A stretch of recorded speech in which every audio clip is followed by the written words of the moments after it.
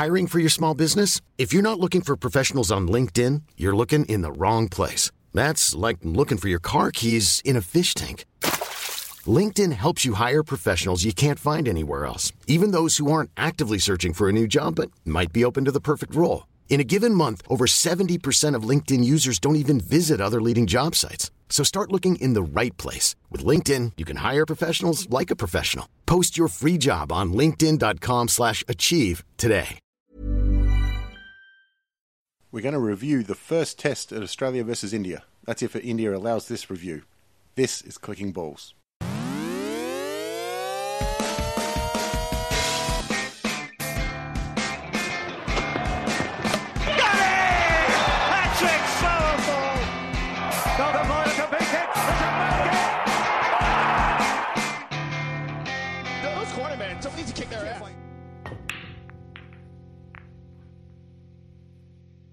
Welcome to episode 3. Doing something a little bit different this episode is we're going to talk exclusively about cricket, which is great because, to be honest, when we started this, we had on the first episode, cricket was half the rundown for the first episode, and then the unfortunate events with Phil Hughes transpired, so we didn't feel like talking about cricket anymore. Yeah, it wasn't really a lot you can tell jokes about cricket in that circumstance. So, and also because it's our first one, we don't want to be seen to be be a cunt. Trying to get any traction off the back of that. But yeah, exactly. Look, the way it's been handled, though, is something we can talk about. It's the only way they could do it was by delaying the first test, and they've done it. They've gone to Adelaide with all the emotion. I think they did it well. Actually, everybody did it well. Yeah, I think it was handled really well, and especially, first and foremost has to be his family and then the players. And the thing is, they could put the test on, but would the players physically be able to get up for it? Yeah, you saw how bad, New Zealand and Pakistan, and they were literally on the other side of the world, and they weren't dealing with it because, with players in the IPLs and all the other T20 leagues, it is a real big international cricket community now, and they all felt it. So it was the right thing to do, and then they honoured Phil well on the day. Yeah. And in a way, it's good that you got to get on with it. You can't stop forever. Exactly. And one thing that I did really like was at the Adelaide Oval Test, where instead of having a minute silence, they did 63 seconds of applause. Yeah. I think it's a better way to pay tribute to someone than it's already solemn, and you've already been through the solemnness of a funeral and media and everything, and it's got to be a point where you can celebrate the life that someone had, and I think that's a really good way to do it. It's a positive way to do it at the start of the game, Yeah, and if I ever did anything worthy of a minute silence, I'd prefer a minute of a round of applause. Yeah, and they did it at the soccer as well in the A-League. And that was so brilliant. It was good. The only thing is I hope that they can now move on from the grief stage. Because we don't want to sit there and dwell on it now, because you've got to move on, otherwise it becomes a little bit of misery porn after that. Yeah, and I think it seems like moving forward, you always want to, there's always people that are going to pay tribute and give their respects. I think that's really good, but I think 63, the number should be the one we give respect to. That's the one that's going to stay. Yeah, because we've got the 37 and, 408 and... Yeah, it was like, okay, now this number is 2 removed of the prime of the 2 square root of his total test innings. I'm like, yeah, okay. Yeah. 63.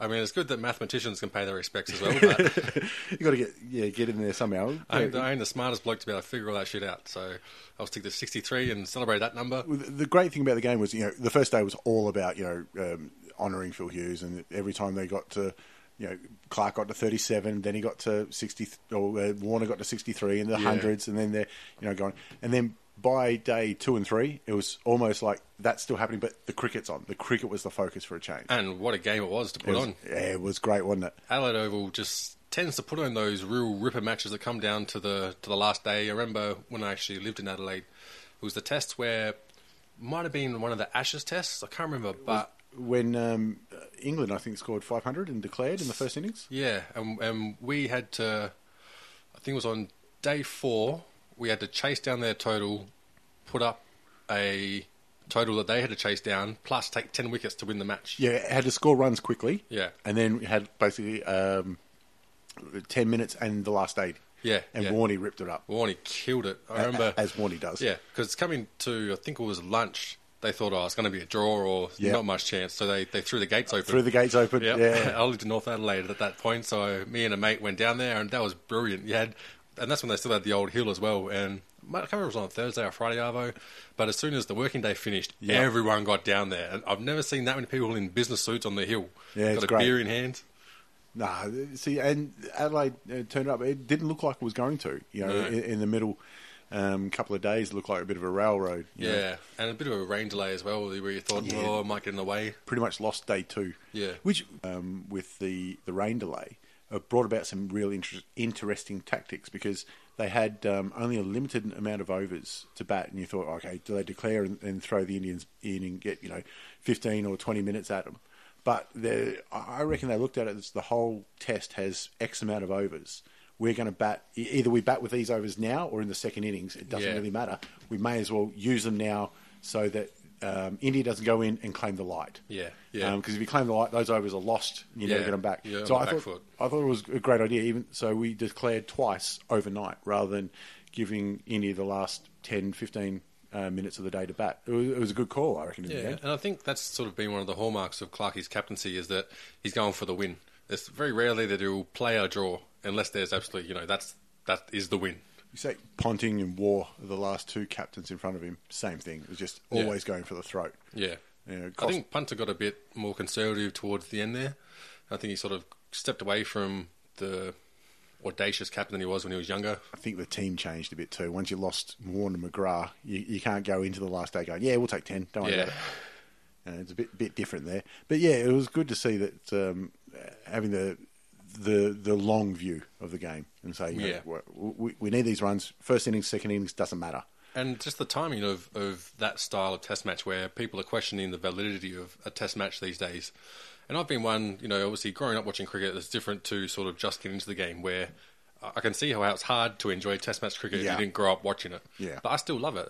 There's lots that are boring, but there's lots of one days that are boring too. Yeah. And I think the quality of a good test match, it's just as valid as the quality of a really good one day. It's hard to remember like a one dayer from last season. Yeah. You go, I remember the last over, and somebody, Faulkner scored all those runs. You go, I remember that one.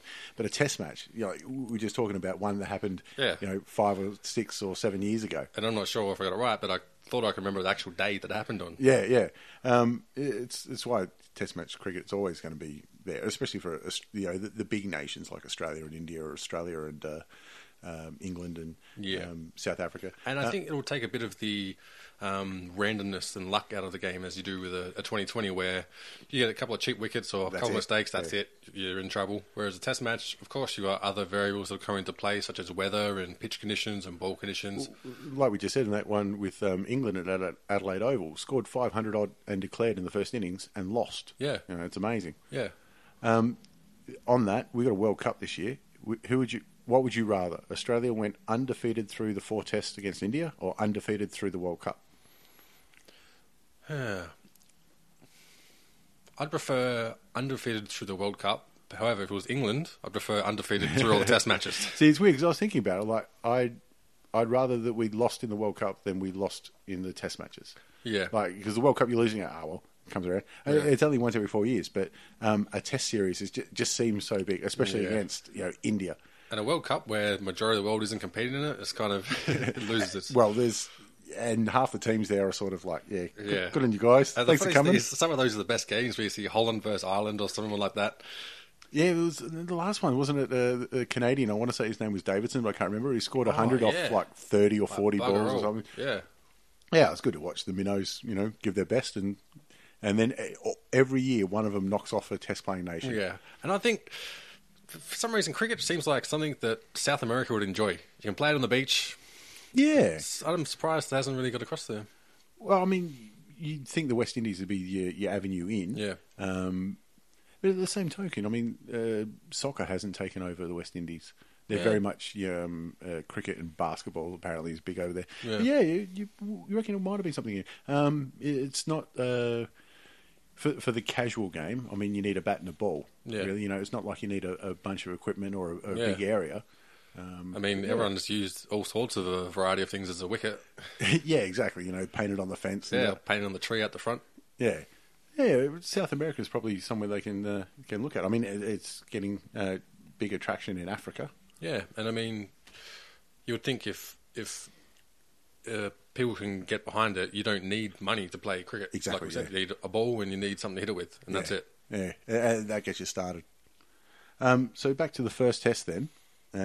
One of the issues with India is no DRS. Yeah. Wasn't it fantastic to see a couple of decisions that could have been reviewed go against them? That was excellent. It's always that show and fraud of it. It's fantastic. Yeah. I mean, I don't understand why they don't have it still. And I was thinking, I mean, the motivations, officially they said that the technology isn't spread across every team, so it's not fair that some people get it and some people don't. And I mean... You pay for it then, you bastards. Yeah. You got all the money. Yeah, exactly. And the thing is, I mean, that might be a valid point if it was ridiculously crazy expensive and there's no way that anyone could afford it. But the technology is out there. It's only going to get cheaper. And it seems like maybe they're used to getting a bit of a fair rub of the green from the umpires. They're like, you know what, we'll just take it easy. They do, absolutely, except when they come to Australia. Yeah. Because even there was a few decisions that went their way. And I went watching YouTube clips through the years. Geez, they've been screwed sometimes when they come out here, and it's still good to see. Yeah, and one thing I think, it might be possible that the umpires, because they don't want DRS, they may not give them the benefit of the doubt just from a humanistic point of view where, like, well, you're not going to choose DRS, well, you know, I have to make a decision, so... I've got to make my call. Yeah, I'm going to give it out. You fuckers live with it. Yeah. Well, maybe subconsciously, maybe that enters into it. I mean, they're human at the end of the day. Exactly right. And I mean, it must be detrimental to them being able to do their job properly because they don't want to make wrong to screw people over, but generally you have to have faith that they've got the best interest of the game in mind. Yeah. It is weird like that because in every other series they have that backup. So even the umpires are used to it at an international level. Having said that, they've grown up, going through the ranks without it, so it's still their bread and butter. And the other thing that they were representing from India's side against it was that it's not perfect. No.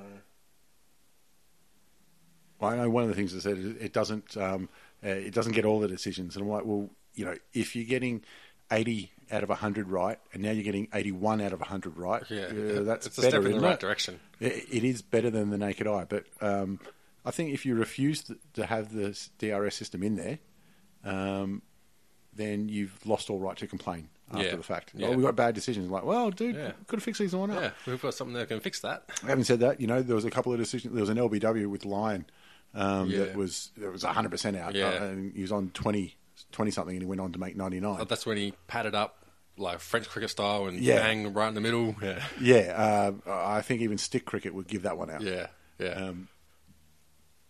So anyway, it's always good to see those kind of decisions go against them. But the other thing with it, so India says no.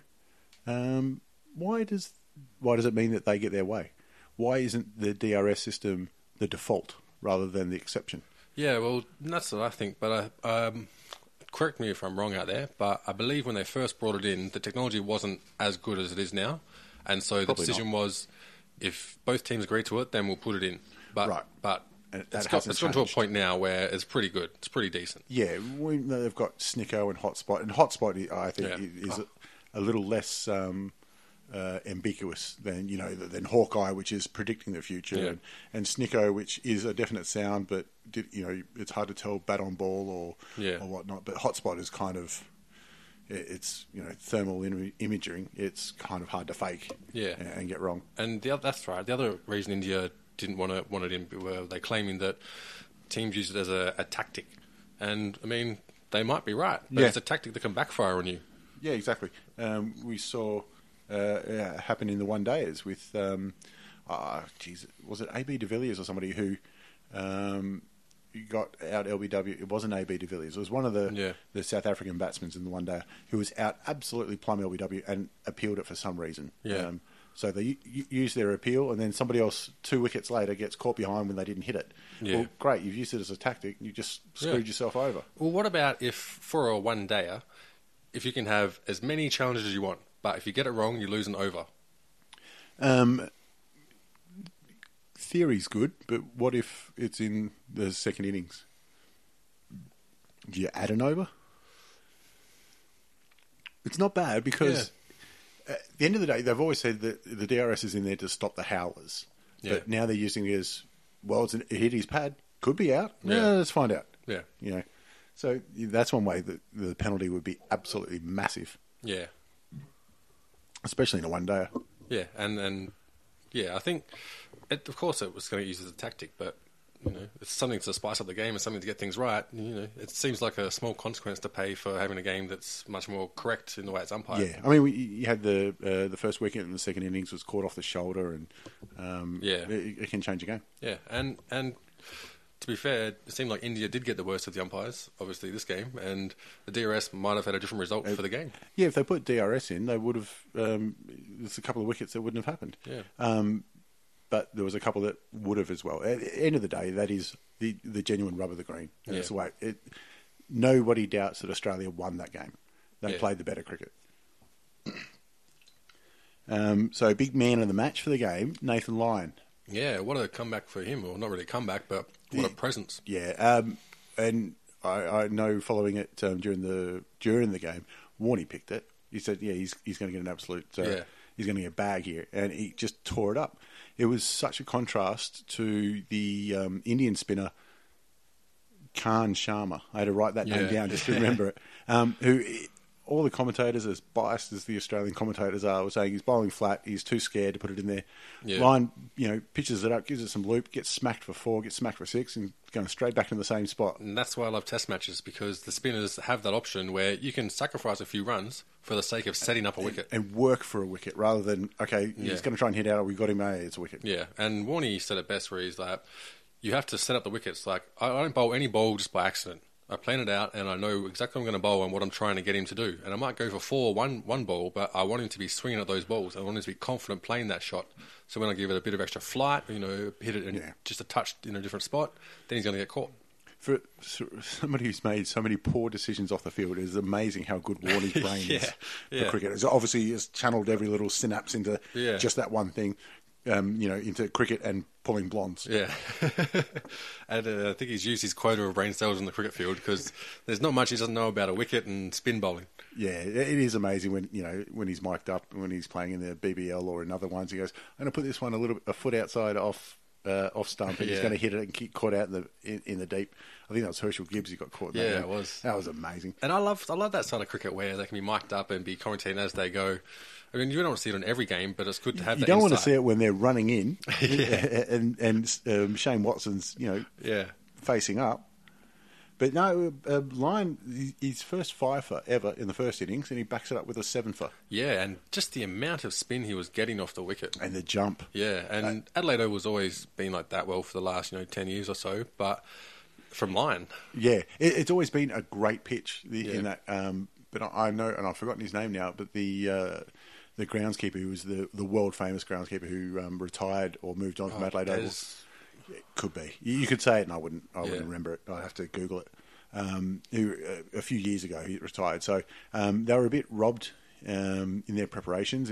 There was a rain, and obviously the schedule changed and it got brought forward for them. But it's good to see a result anyway. It feels like we're getting more results in Test cricket these days than what we used to as well. And I think players, they'd have to be aware of the value of having an exciting Test match, exciting cricket. Yeah. Because at the end of the day, they're only getting paid because people are watching. Yeah, exactly. So it's good to see that actually people, both teams, India and Australia, both playing for the win. Even India, it got towards the end, but you can tell they're still playing for the win. They're not playing for the draw. Especially Kohli. He was definitely going for it. Yeah. He got caught out of the boundary at a time where if he blocked it out and saw the day out, nobody would have blamed him. Yeah. And he's on debut as a captain, so it's good to see that mentality in cricket. Yeah, and it really sets the standard for the next 3 Test matches. Yeah, it'd be interesting for the next one in Brisbane. But anyway, the other big performer for the Test for the Aussies was Davey Warner. Yeah, what a knock. Isn't it amazing when he burst onto the scene a few years ago? He's a T20 specialist, and that's all he was ever going to do. Now he's probably the in-form opener in the world. If they could have, they probably would have put him in as a pinch hitter. Or something like that. But he's absolutely killing it. Back-to-back hundreds. It's the second time he's done it in this calendar year, I think. And I think what makes him so great is just his shot selection, because he plays aggressively, but not always out of control, if that makes sense. That first innings when he went on, it was 30 off 14 or something. Yeah. And they weren't. It wasn't like he was dancing down the pitch and trying to make the action. They just bowled it slightly loose and he went whack. Yeah, and I mean, I'm surprised the runner didn't go out there and tell him that there's no actual power play. This is a test match, mate. Why would you stop it? He probably did send somebody out and he goes, "Nah, mate, I'm watching this." Yeah, and the funny thing was that India got fined for the slow over rate. Yeah, they get it all the time. Yeah, people were blaming them because they bowled slow in the first 10 overs. And it's like, they've been chasing Warner's cherries around North Adelaide for the best part of a morning. I wouldn't be fucked. They couldn't chase to bowl any more overs either. Yeah, the only amazing thing was Ishant Sharma was actually on target. Yeah. I mean, he's been one of the wildest bowlers there's ever been. He has. You know, when it comes to hitting the pitch, he's had more misses than Warner's had. Yeah. But he wasn't getting rewarded for it, but he was actually putting it in the right spot. Yeah, and he's only still young, isn't he? Like, I mean, he'd be mid to late 20s, something like that. Yeah, something like that. Yeah. So I think he's been constantly improving, but I think someone like that really learns from the people they play against. Like, someone for him, watching Mitch Johnson or even Brett Lee, people like that bowl, you know, you'd have to take a lot from them and see how they bowl at a really fast pace. And they were very wild when they started. Because it's hard to do that and actually be effective. Yeah, and hitting that consistency. You know, you go back to Glenn McGrath, who was never fast by any sense of the imagination, but you could put a rope quoit out there and he could hit it. Yeah. Because that's all he was doing, is hitting it every time. Yeah, and I mean, even Brett Lee showed us how you bowl serious express in a one-day format, so that you're going to get runs, but there's a way to do it to be able to control and line and length, and also adapting the way you bowl and really understanding the batsman that you're bowling against. It's hard for an Indian too to be a fast bowler because they don't have that rich vein of fast bowling history. But whereas spinners, you know, they've got them coming out of everywhere. Yeah. But it's not like the West Indies or something like that. So yeah. You know, he'd probably really enjoy Australian pitches where it's a bit more bounce and a bit quicker through. Yeah, which is surprising because Pakistan always had a very good pace tack through the years, but it was more swing, not serious express. Very much so. But again, you know, you go back to Waqar Younis and Wasim Akram and those kind of guys. You're talking, you know, best in the world. Yeah, who are best in history or best in a generation of bowlers. And it seems like there's been lots of innovation from those teams, like, especially in regards to spin bowling and also preparing a pitch. Yeah, there's been some dust bowls out there, but I mean, you know, what do you expect? Yeah.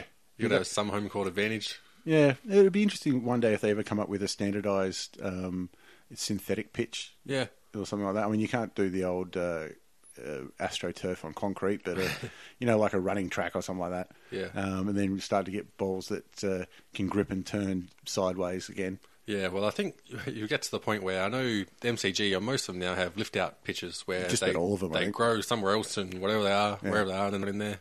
And I'm thinking there's going to be a point, if there's not already, where they've got probably 8 or 9 pitches growing simultaneously. Pick which one. Yeah, depending on who's going to come out and play. And so you've got a few come along and you can go along, we'll take that one, yep. It'd be good and drop it in the night before. Yeah, that's it. And I mean, India is spoilt for choice because they got desert everywhere. Well, it's going to be interesting now that marijuana is becoming legal across all the world. So the technology of hydroponics is going to get a lot better. Yes, so true. that might be one of the side effects of it. You'll find out that there's some people named Screwball or something who's now working at Adelaide Oval. And you might find there's more people inclined to sit on the couch for 6 hours and watch a test match. There's such a good tie-in there. Somebody's Doritos start sponsoring. Well, KFC, I mean, that's already down the middle, isn't it? Yeah, well, if you could buy a carton of VB with a 25 bag of weed or something like that, get the lads around. You're right for the next 5 days. Yep, right? Pizza voucher from Pizza Hut or Domino's for everyone to sponsor it. They're laughing. And I mean, I think Test cricket's dead. We've got a way in here. Yeah, there's a new market, a younger market. There you go. That's how you get them in. Warner's he was a bit lucky in his second 100 in the second innings. After get bowled off a no ball, gets dropped, but still smacks him around. Yeah. But the other big performer with the bat was Steve Smith. Yeah, what form? Not out in both innings. Yeah, 100 odd, 140 odd, I think in the first, or 160. Can't remember. Yeah, 100 and plenty. 100 and plenty, and then another half century in the second. It's just amazing. Again, somebody who's really come from being on shaky ground to just stamping his authority. And, I mean, I can't remember exactly, but I think he might have been brought into the team as more a bowler that can bat, as opposed to a batter who can bowl. The Australian team was having trouble finding a spinner, and they thought, all right, well, here's a spinner who can also bat a bit. It's a little bit of a stopgap, and apparently he's always viewed himself as a batter, not as a bowler. But he's batting number 8 when he came in. And now, on the eve of the second test, he's going to be batting number 4. And wearing the captain's band. So, and if you look at his form, I saw the stat for his last 5 or 6 tests. Ridiculous. It's just ridiculous. Yeah. Like, it seems like they just don't have lines high enough to be able to count his runs. And his average for the last few tests would be crazy with not outs. Yeah, well, I mean, his calendar year is probably in the 70s or 80s, and while we're talking averages, I think Davey Warner is probably 1 or 2 good innings off a 50 average. And it makes it a very tough decision for the AB medal, which is always good for Australian cricket. Yeah, it's going to be interesting. I have to go back and have a look at the start of the year and try and remember all the games. Yeah.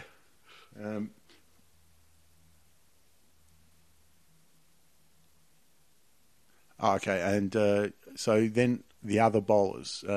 Johnson, not bad, but a bit expensive. Yeah, a bit expensive.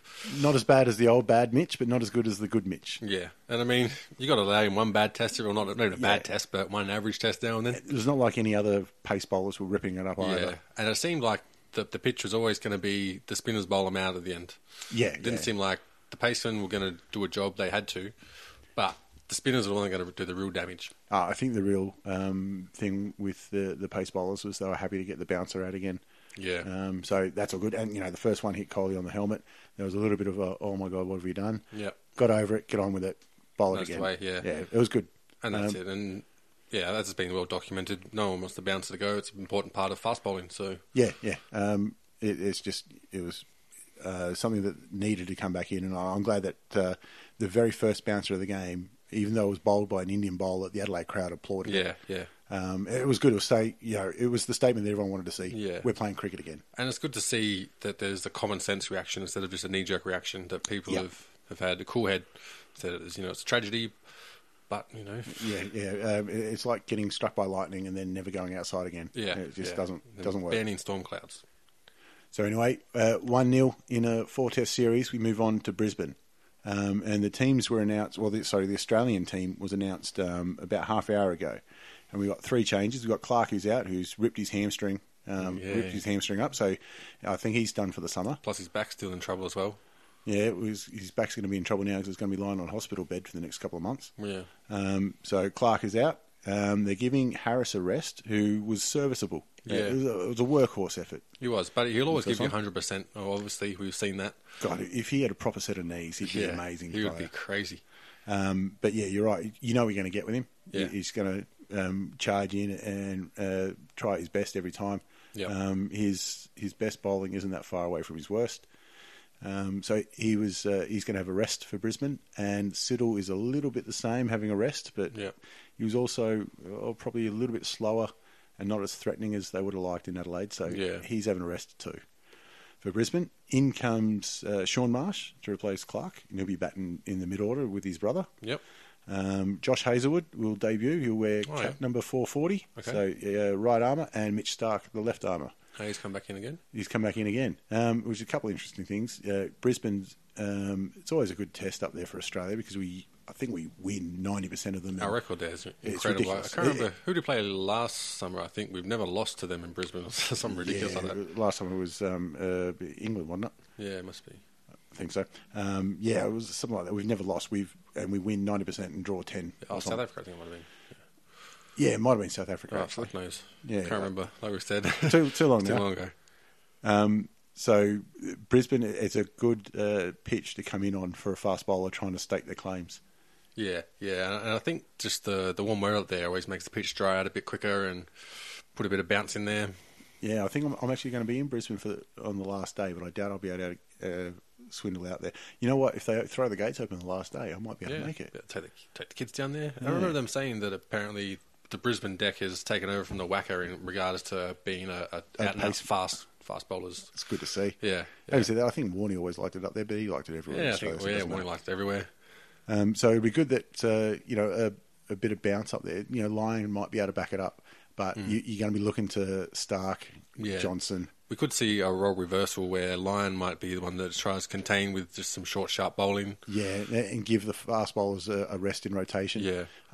Marsh can throw a few down. I wonder if Smith will bowl himself. Even Davey Warner can arm a few down there. He's not a bad spinner. He's bowled a bit. I don't think he's taken a wicket at Test level yet, but he's bowled he's about 10 ready overs. then. Yeah, he's due. He's due. Okay, yeah. I mean, if Punter could get a wicket, then think. Hiring for your small business? If you're not looking for professionals on LinkedIn, you're looking in the wrong place. That's like looking for your car keys in a fish tank. LinkedIn helps you hire professionals you can't find anywhere else, even those who aren't actively searching for a new job but might be open to the perfect role. In a given month, over 70% of LinkedIn users don't even visit other leading job sites. So start looking in the right place. With LinkedIn, you can hire professionals like a professional. Post your free job on linkedin.com/achieve today. Hey, I'm Ryan Reynolds. At Mint Mobile, we like to do the opposite of what Big Wireless does. They charge you a lot, we charge you a little. So naturally, when they announced they'd be raising their prices due to inflation, we decided to deflate our prices due to not hating you. That's right. We're cutting the price of Mint Unlimited from $30 a month to just $15 a month. Give it a try at mintmobile.com/switch. $45 up front for 3 months plus taxes and fees. Promo rate for new customers for limited time. Unlimited more than 40 gigabytes per month. Slows full terms at mintmobile.com. Dave would be on. He was all right, punter. He was an all-rounder when he started, but... Yeah, he wasn't great. The only wicket I remember him getting was when someone went off injured and he completed the over, ended up taking a wicket. Did he? Yeah. I have to look that up. But yeah, where was it going? We got Watson as a part-time... What? Part-time what? Part-time pie bowler or something like that. He breaks down so often. He does. One of the great things when Watson comes in is following it on Twitter for the Watto The Lotto. Watto Lotto, that's great, isn't it? He's very lucky, I reckon, to keep his spot. Oh, he's been lucky to keep his spot his whole career. Like, they showed a lot of faith in him when he had all those breakdowns sort of earlier on in his career. Coming back. And then he looked like a world beater. Yeah. Remember, he just struggled to get the ton for ages. I remember going to the day at the MCG when he finally got there. I reckon it was about 2009, because I think I can remember it. Yeah. But, he's always been someone that apparently everyone on the inside have said, this guy, he's got the potential. It's just a matter of staying healthy. And I think maybe it might have been a case of choosing between being a batter or being a bowler because his body just couldn't handle going out to bat and then coming in to bowl. Yeah. And I think doing that a lot, and especially at that point where it's sort of in transition, and he was a good line-length bowler, just put it in there, medium pace, seam up. Yeah. Be interesting if he switched over to bowling some finger spin or something. Because I'm thinking of Andrew Simons, who's sort of a bigger lad as well. Just wouldn't be a miss. Arm balls down there. Yeah, just off a 5 or 6 step run up. And kind of like David Hussey, where they do that job where it's just quick, get him in there, get the overs through, put pressure on the team, keep them tight. Or Michael Hussey, yeah. Michael Hussey, yeah. Yeah, or David did it on the one days as well. Try and still keep him as an all-rounder, but try and do something. Manage him differently. Yeah, exactly. It's like, if you do footy, you got somebody who's a bit of aging and they might go in the back flank rather than playing in the middle all the time. Well, you got to do something with Watson. And plus, the other thing with Watson is he's got a bit of mongrel about him, which is always good for the Aussie team. He looks like a bit of a prick, which is good. He does. You want that as a competitor. Yeah, you want to stick him in second slip. Yeah, keep the mouth running. Yep, all day. So he fortunate to keep his spot, and so is Chris Rogers, who hasn't been. Yeah. In a time where Warner's been killing it and Smith has been killing it. Even Clark was injured and still scored 100. Yeah. And those two missed out in both innings. And the competition for those spots in the team, like the 3 and 4 batter, is just intense. And it's only getting more and more harder for players to cement a position in there because in the domestic league, you got Cowan, who's just killing it. Had 100 in each innings, and and he's not the only one. Yep. And that raises eyebrows. People are like, all right, well, you have to give him a go. You're not going to leave him out like Brad Hodge or someone like that. Yeah, eventually you keep scoring runs, you're going to get put in. It is the good thing with the strength of the Australian cricket team over the last couple of decades that people have been given a real apprenticeship in Shield cricket or even county cricket. Yeah. That somebody like Matty Hayden came along and Michael Hussey was just shit. We've got it wasn't. Somebody's getting dropped, who do we replace them with? It's this person's getting in, who goes out? Who goes out? Yeah. They force their way in. Yeah. And even, because Hughes was in the same position for a while where he was killing it in the domestic league, and then when he came to the first class, he just struggled to get a start. Yeah. But then he came good, well in domestic, but just didn't put it together. Yeah, Khawaja was, I reckon, a little bit victim of media as well. Yeah. Because I remember his very first innings is at the SCG, and he scored, I think, 30-odd not out. And that made the front, the front of the news bulletin. Yeah. I thought, look, I'm really excited that he's got a game as well. He deserves it, but let's not get excited about a 30-odd not out. Yeah, yeah. It was the first Muslim player, and born overseas and come out here and made his. Great story and great PR. Yeah. But let's not gild the lily. Yeah. He got a start and got out. Yeah. And it's good that eventually that's going to stop, and it did. And now you've got to earn your stripes again. Yeah, yeah. We've got to the point now where we've got consistency amongst those batters fighting for those positions, and so it's not one and done or give them 2 test matches and then no good. You've got people who are coming in, they're already firing. So ready to go. Yeah. Speaking of one and done, Mitch Starc coming back in. He's never played 2 tests in a row. Really? So every time he's come in, it's been at the expense of somebody through injury or resting. Yeah. So I would think coming in on a pace-friendly pitch, with Harris being sore and Siddle being sore, underdone, a little bit down on form, big, tall left armour, big bouncy wicket, it's a good chance to say, I'm here and I want to play. And I mean, with someone like that, you'd have to stick around Mitch Clark, put him under his flap, show him how to bowl left arm to these people, and Mitch Johnson, you mean? Mitch Johnson, sorry, yeah, because it's Mitch Johnson struggled with the left arm bowling at the start of his career, and whatever he's done right has got that certainly straightened out. And I mean, another left armer, if you can put him down the same sort of path as Mitch Johnson, then our bowling stocks, especially in the pace department, are looking good for the future. Yeah, and you always like to see your bowlers, 6'4", 6'5", coming in and bringing it on from and just having the option of a left arm bowler as opposed to most being right-handed is always handy to have. Well, it is interesting because we've always gone with 2 rights and then the left. The left being Mitch, obviously. Yeah. But now we've got 2 lefts in Mitchell and Mitchell. Yeah. And then Josh Hazlewood, the debutant, who's the right arm. Yeah. So hopefully he can come in and bring some real pace to it, and get his first one out of the way early, and then continue on. Yeah, and it'd be interesting to see how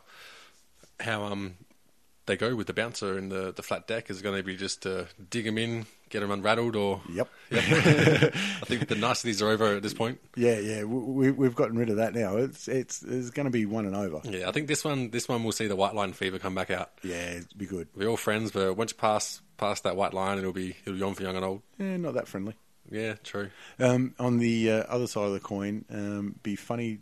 India's got a few selection issues.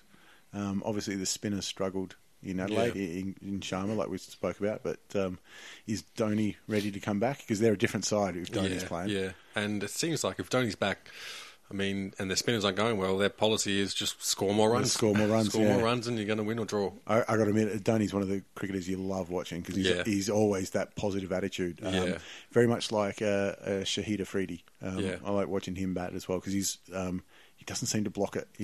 And I mean, when you've got the luck over a hit Sharma in your squad as well, you're going to be able to get a few extra 4s and 6s from the likes of him. Yeah, it's a great positive lineup when they're all clicking. Yeah, and I think Dhoni might be a better captain as well than Kohli. Yeah, and the thing is with Kohli scoring like he is, don't give him the captain. Don't even go out there, score his runs.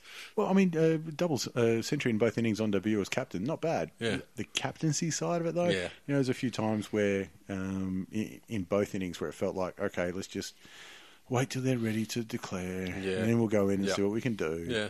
And the over rate was slow as shit. Yeah, that's exactly right. And that's the things that, unless you've got that experience in the captaincy, I mean, in the heat of the moment, you might not just be paying attention to those sorts of things. Yeah. But they come back to bite you in the ass. And when it hits your mate's hip pocket and it's costing them money, they're not going to like that too much. Yeah. And especially if I think if you get done twice for slow over rates, then the captain, might miss a test match or something like that. Yeah.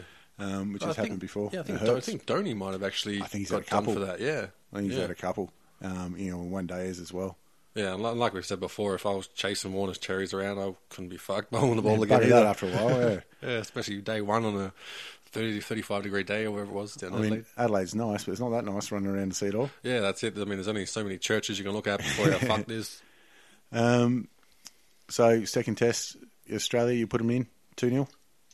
Yeah, I mean, barring weather, I think they should be a bit of an easier test than Adelaide for the Aussies. Hopefully there's a bit more life in the pitch, both ways. India only took 12 wickets in Adelaide, and that's the same as what Nathan Lyon took. And that's another good point that someone on Twitter brought up, was that it could be the first time where a team only takes, 12 wickets or something, and wins. Yeah. There's not many times where, I know it's a big thing, where a team declares in both innings and gets done. Yeah. But the only way that happens is if they're doing an aggressive declaration, which Australia did. I mean, 300 and, what did they set, 340 or something in the second innings?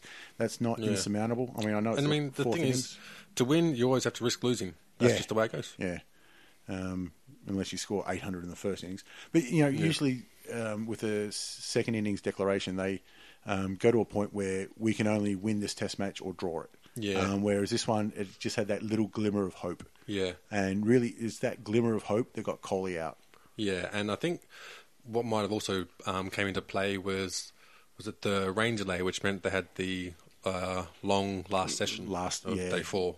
Added hours, half an hour each day. Yeah, where they covered on the commentary of the cricket, where they said you wouldn't want to send a sort of a patched up team out into the field for 3 hours on a 35-degree day and then have them try and win the match the next day. Yeah.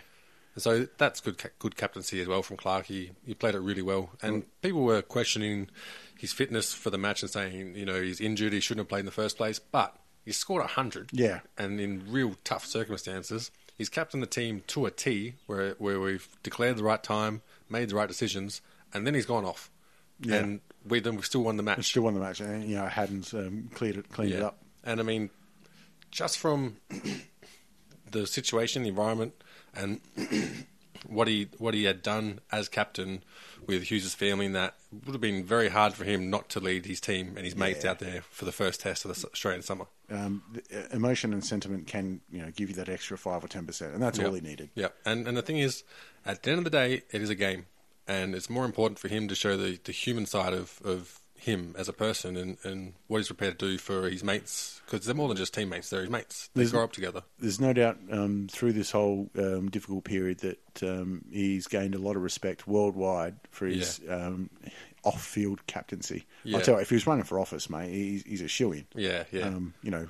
Besides we've got shit otherwise. And that's what sets you apart from the best and then the greatest. I mean, look at Muhammad Ali, one of the best boxers ever, but one of the greatest athletes ever, just because of what he did outside the ring. Yeah. Just as much what he did inside the ring. And people still talk about him. And, he's lost more fights than some others, but they still talk about Muhammad Ali. Exactly. And I think you'll see that same sort of love carry over for Clarke, just for what he did as a human being, as opposed to what he did as a cricketer. Yep. So you reckon he will come back? It's going to be not this. He won't be this year. No. This season, I should say. I think you put a line through the World Cup and look to Ashes. I mean, you might put a line through anything besides Test matches.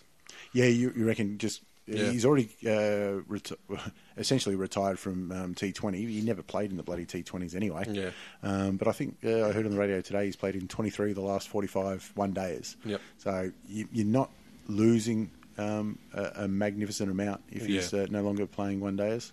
And I think, with him just doing Test matches, I mean, it's a very multifaceted argument, but I think him being around a Test match squad that's going on tour, you get that culture that you'll instill into the young players in the team, and you need to make sure that thrives in order for success to grow through Australian cricket, from the top down. I mean, he's not old. He's only 33 or 32 or something like that. He's just been around forever because he started so young. Yeah, and I mean, he spent a lot of time out in the middle.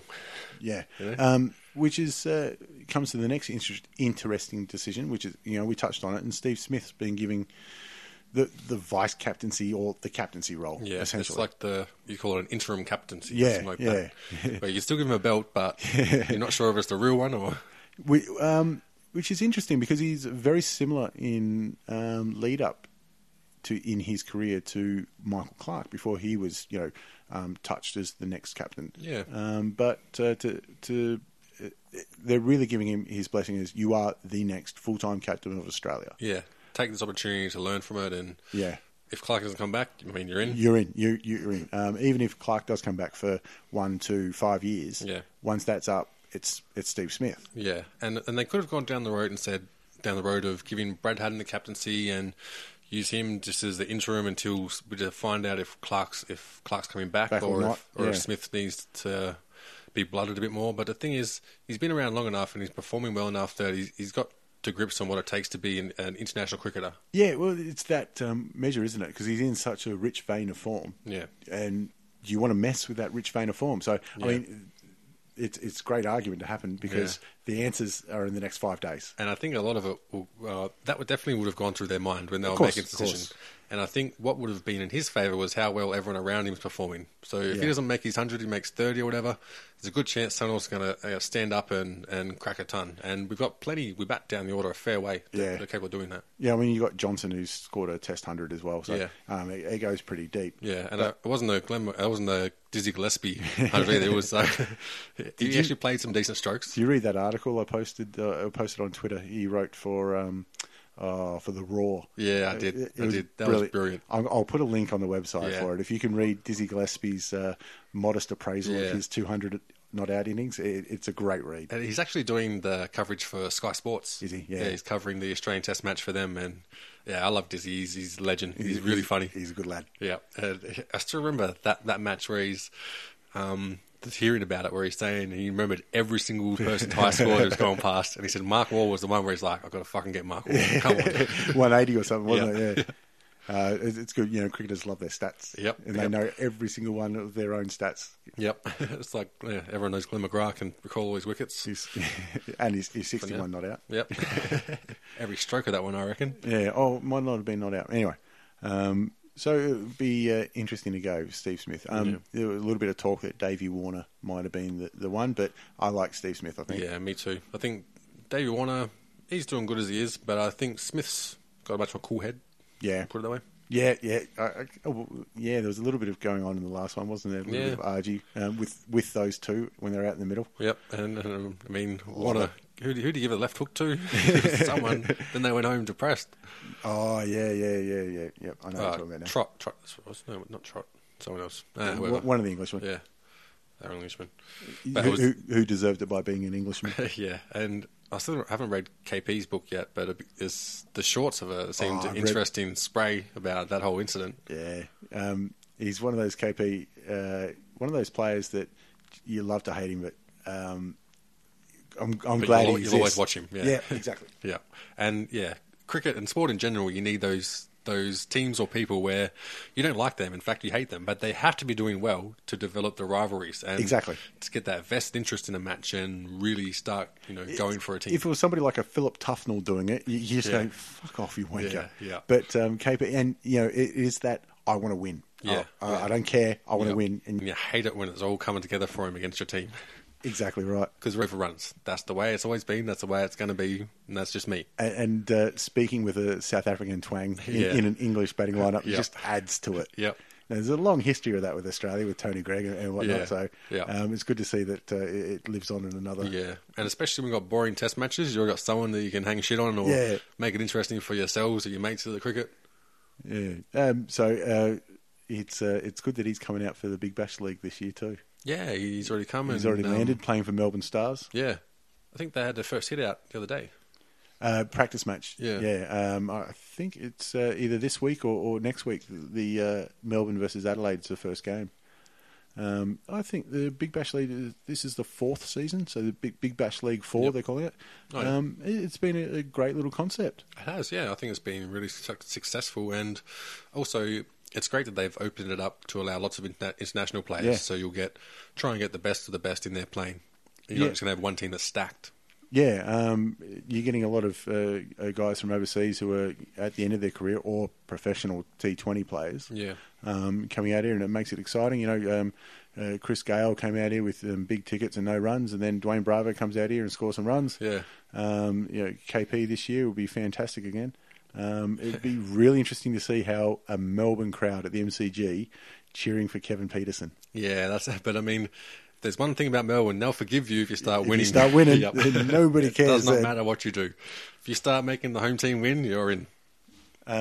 So I'm looking forward to that, and it's great to see state cricket getting an absolute following. Yeah, and that's the way to get people who aren't traditionally grown up watching cricket into it, because it is exciting. And my girlfriend, I got her to watch. It wasn't a 2020, but it was the one day where, well, obviously Faulkner won it for us because he wins all for us. He does. But she hates cricket, and I was looking at my phone, watching a movie or something, and I was following the scores on my phone, and it's got down to we needed, I think it was like 40 off of 29 or something like that. It was close anyway.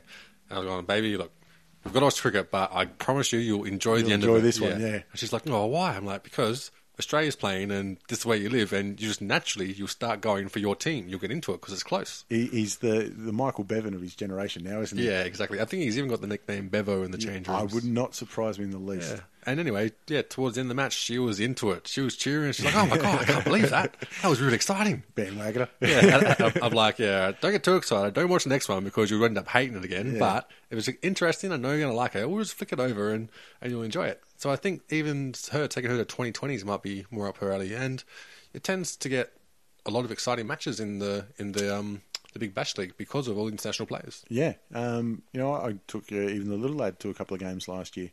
Yeah. Which, he struggled with the stupid fireworks and bloody Yeah. everything else that goes on around it. And to be honest, I think that's the worst thing about the Big Bash League is that they're trying too hard. I mean, I don't mind, motocross and all that kind of crap beforehand. Yeah. But the dances on the side of it is, you're trying to create an atmosphere, but who gives a shit? Yeah, exactly. And the thing is, fireworks during the day are just ridiculous. Inside a stadium. Yeah. And if anything, like at the MCG or at Etihad when the roof's open, I mean, the only concern I could see would be planes flying overhead, but you think you put the fireworks like on the roof. Yeah. Like they do it like Wembley Stadium or anywhere like that. Anywhere else that's sensible, because fireworks inside a stadium when the smoke hangs around forever, it's just so stupid. I don't know why people still insist on doing it. Yeah. And I think they're just like, they feel like they have to. They have to do something. It is somebody justifying their job. Like, look what else we've done extra. We've got these street dancers up in the stands. I'm like, who gives a shit? Yeah, and the thing is, it's just copied from some other sport anyway. They've got something original that's cricket. And I mean, even the bales that light up, that's a good concept. Beautiful concept. It should be in all one days. Yeah, I think it's a really good idea. So that's come out of the Big Bash League, as far as I know. The other big winner out of the Big Bash League, I think, is Aaron Finch. Yeah. For me, that's where he made his name, smacking him out for the Rebels. Yeah, well, that's where I heard of him. Yeah. Forced his way into the Australian T20 and then the Australian one-day team. Yep. And it'd be interesting to see if he can go further and go into the Test teams, but there's no Sheffield Shield until after the Test series now, I think, so that'll be difficult. But, it's good to see that the league has fostered the local talent as much as it has bringing in the overseas. Yeah, and also with the Big Bash League, I don't know, I mean, do we still have Australia A? Does Australia A play any games whatsoever? They do, but not that many. They'll play like Australia A played South Africa A just recently. But yeah, I think they play half a dozen games a year. Yeah, because it seems like sort of the 2020 format has taken over that blooding of young players onto an international stage. Yeah, which I think is good as well, because you're actually playing for something. You're not playing to get into a team to play for something. And you've got people there watching it. There's been some Big Bash games that have been sold out last year. Yeah, not the MCG sold out, but down in Tassie and over in Perth, which is just stupid when you think it's a state league game. Yeah, and a lot of people couldn't even name half the players, but they still want to go and watch good cricket. And you get to see the legends as well, along with the new up and comers. And you'll find someone who's an absolute gem like Davey Warner, and he's gone on to play a lot of Test matches and score tons. And 10 years, you're like, I remember watching him down MCG when he's nobody, switching stances and all sorts of crazy shit. Doing switch hitting sixes and he'll only get better with the older you get, those innings. Yeah. I went back during the week, I think I said, and watched the 89 he scored in the T20 against South Africa on debut. Oh, okay, He was just absolutely smacking them. And that was when, certainly in the Australian media, T20s weren't considered real cricket. You know, Yeah. there's still a hit and giggle type of thing. Yeah. And the way he lit up the MCG that night, Yeah. you go, wow, we've got a player here, but also I think it cemented T20 for Australia. Yeah, and I think it's just shown the different strategies that you can adopt when playing T20 as well, that you don't adopt when playing one days and test matches. Yeah. Yeah, it's good. You know, it's just another version. Yeah. Do you reckon it will lead to the downfall of one-dayers? No, I think they can all coexist. And we've seen the excitement of the last set of one days. I mean, the crowds were low, but the cricket was really good. That's the problem. You know, we had a 5-match series against South Africa, and it was a little bit earlier than the cricket is usually. Yeah. And the crowds were disappointing. I think we had 20 or 24,000 at the MCG, which is really disappointing, especially at a ground that fits 100,000. Yeah. It looks even worse. But the on-field product was awesome. They were, they were great games to watch. Which I think that the problems with crowd attendance, I don't think they're necessarily associated with cricket or the quality of cricket or necessarily people's opinion of cricket. I think a lot of it comes down to people don't have jobs, people struggling with money that can't make ends meet, and plus there's such a saturation of events during the summer now. Yeah. I mean, because you're trying to attract, kids, adults, parents, that sort of age group, and it's mainly a male crowd that you're appealing to, even though you're trying to get females into it, which 2020 is a good way of doing it. But people are saving up for music festivals, they're saving up for Christmas, they're saving up for the World Cup. Yeah, World Cup. You've got the Asian Cup next year. I mean, you've got soccer, you've got Big Bash League to compete with. Yeah, you've just finished football. Just had Melbourne Cup. Yeah, so I think we noticed that this year with the football as well. Yeah. Crowds were down and everyone's going, well, guys, you're stumping me $60 for a ticket, or I can watch it live at home. And the thing is, they're already calling the Australian Cricket Board, were calling an investigation in low crowds before the game was even over. Yeah, Yeah. And it seems like a bit of a knee-jerk reaction. I think a lot of the problems are people want to go and watch cricket, but you just can't fork out money for everything. Yeah, and even for dead rubber games too, it's going to make it even harder. And one good thing I think, which was sensible, was they're continuing allowing your own food and drink into Etihad Stadium. Yeah. I mean, it's something, especially when you've got all the restaurants sitting outside the front there. Yeah. And you buy it, you can't walk 20 metres and walk through the gates. It's a bit silly. Yeah, and I mean, you can stick your hot dogs in your thermos and make that at half time or whatever, change of innings, but it gets old pretty quick. Yeah. So there's so many hot dogs you can eat. Yeah.